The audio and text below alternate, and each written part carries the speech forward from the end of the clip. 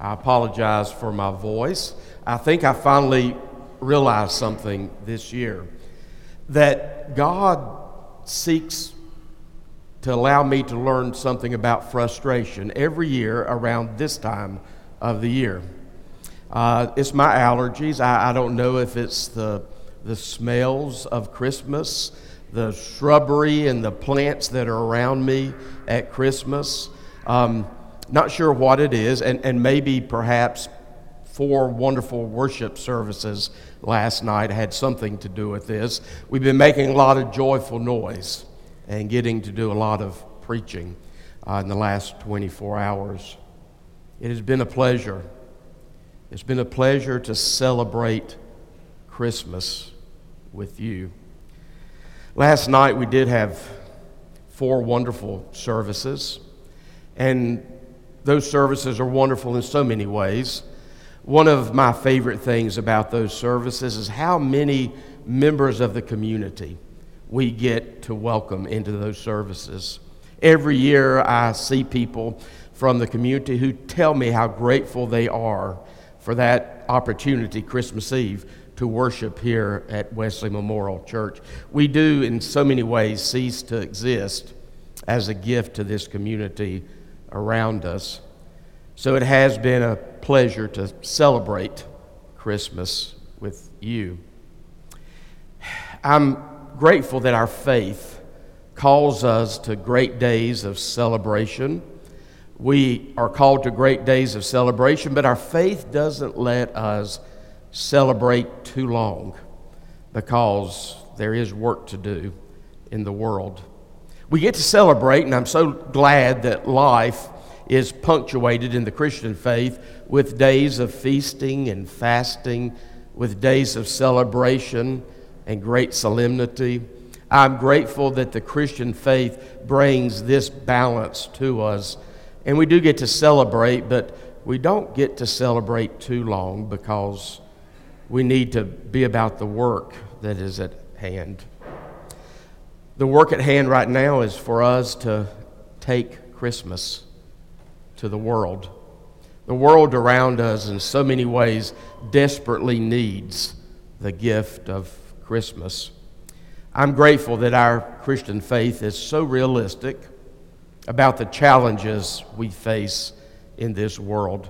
When I think about the Bible's account of the coming of Jesus, one of the things that fascinates me about the way Luke presents it is that as soon as that wondrous night is over, you see Mary and Joseph taking Jesus into the temple for circumcision and then the rite of purification. So they're getting on with the business of living the life of faith. And of course, when they take Jesus into the temple for circumcision, the rite of purification, they encounter one of my favorite characters in the New Testament, Simeon. They encounter the aged Simeon,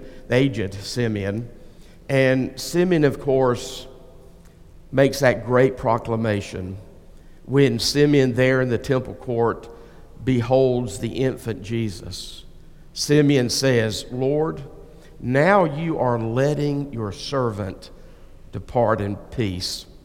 According to your word, for my eyes have seen your salvation that you have prepared in the presence of all peoples, a light for revelation to the Gentiles and for glory to your people Israel." But as soon as Simeon says that, he turns to Mary and he says to Mary some hard words.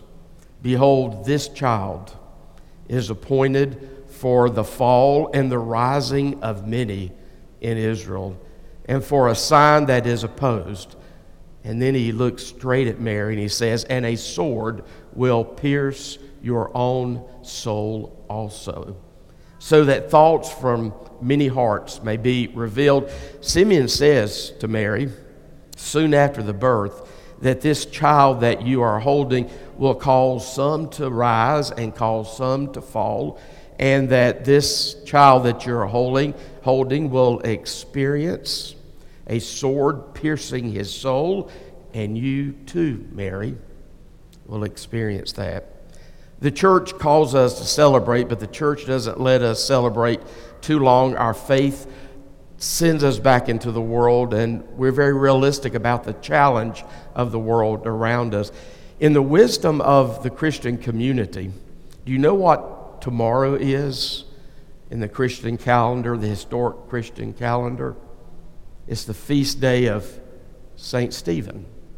And perhaps you know that from the Christmas carol, Good King Wenceslas looked out on the feast of Stephen. Tomorrow in the Christian calendar, we celebrate, perhaps that's not the right word, we remember St. Stephen. Do you remember who St. Stephen is? If you don't, you can go home this afternoon and you can read his story there in Acts chapter 6 and 7. St. Stephen was the first Christian martyr. He was the first of those early church Christians who had to give his life because of his faith in Jesus Christ. And I think in the wisdom of the church, we go from this day to that day. We go from this day to remembering what it is we face in the world. We're called to celebrate, but we cannot celebrate too long because there's a world to which we need to go. There's a world to which we need to go and do the work of Christmas. Then in the Christian calendar, December the 28th is the day we remember what we call in the tradition of the Christian community, the slaughter of the innocents. How Herod killed all those babies in Bethlehem, seeking to kill this newborn King Jesus.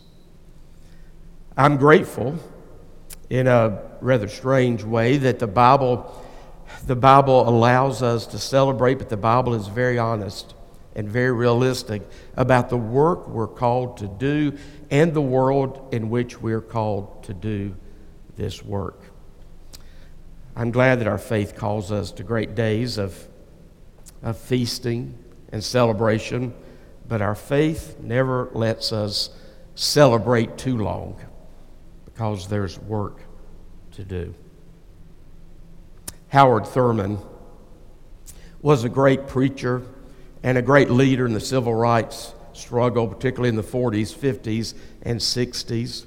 He created one of the first biracial, cross-racial, interdenominational churches in the United States. He mentored many of the leaders of the civil rights movement, including Dr. King.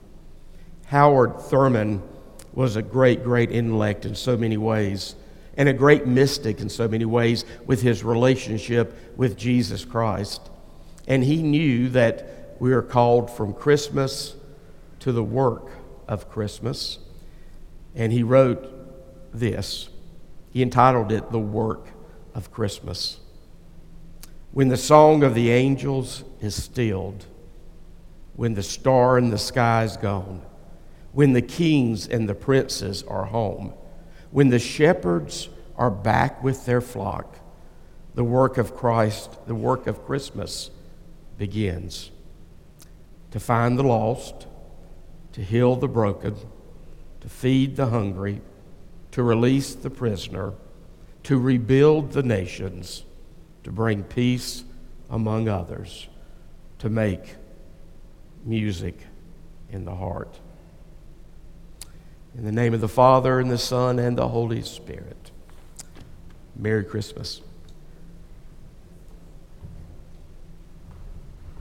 Now, friends, let us stand and profess the Apostles' Creed with one voice. I believe in God, the Father Almighty, maker of heaven and earth, and in Jesus Christ, his only Son, our Lord, who was conceived by the Holy Spirit,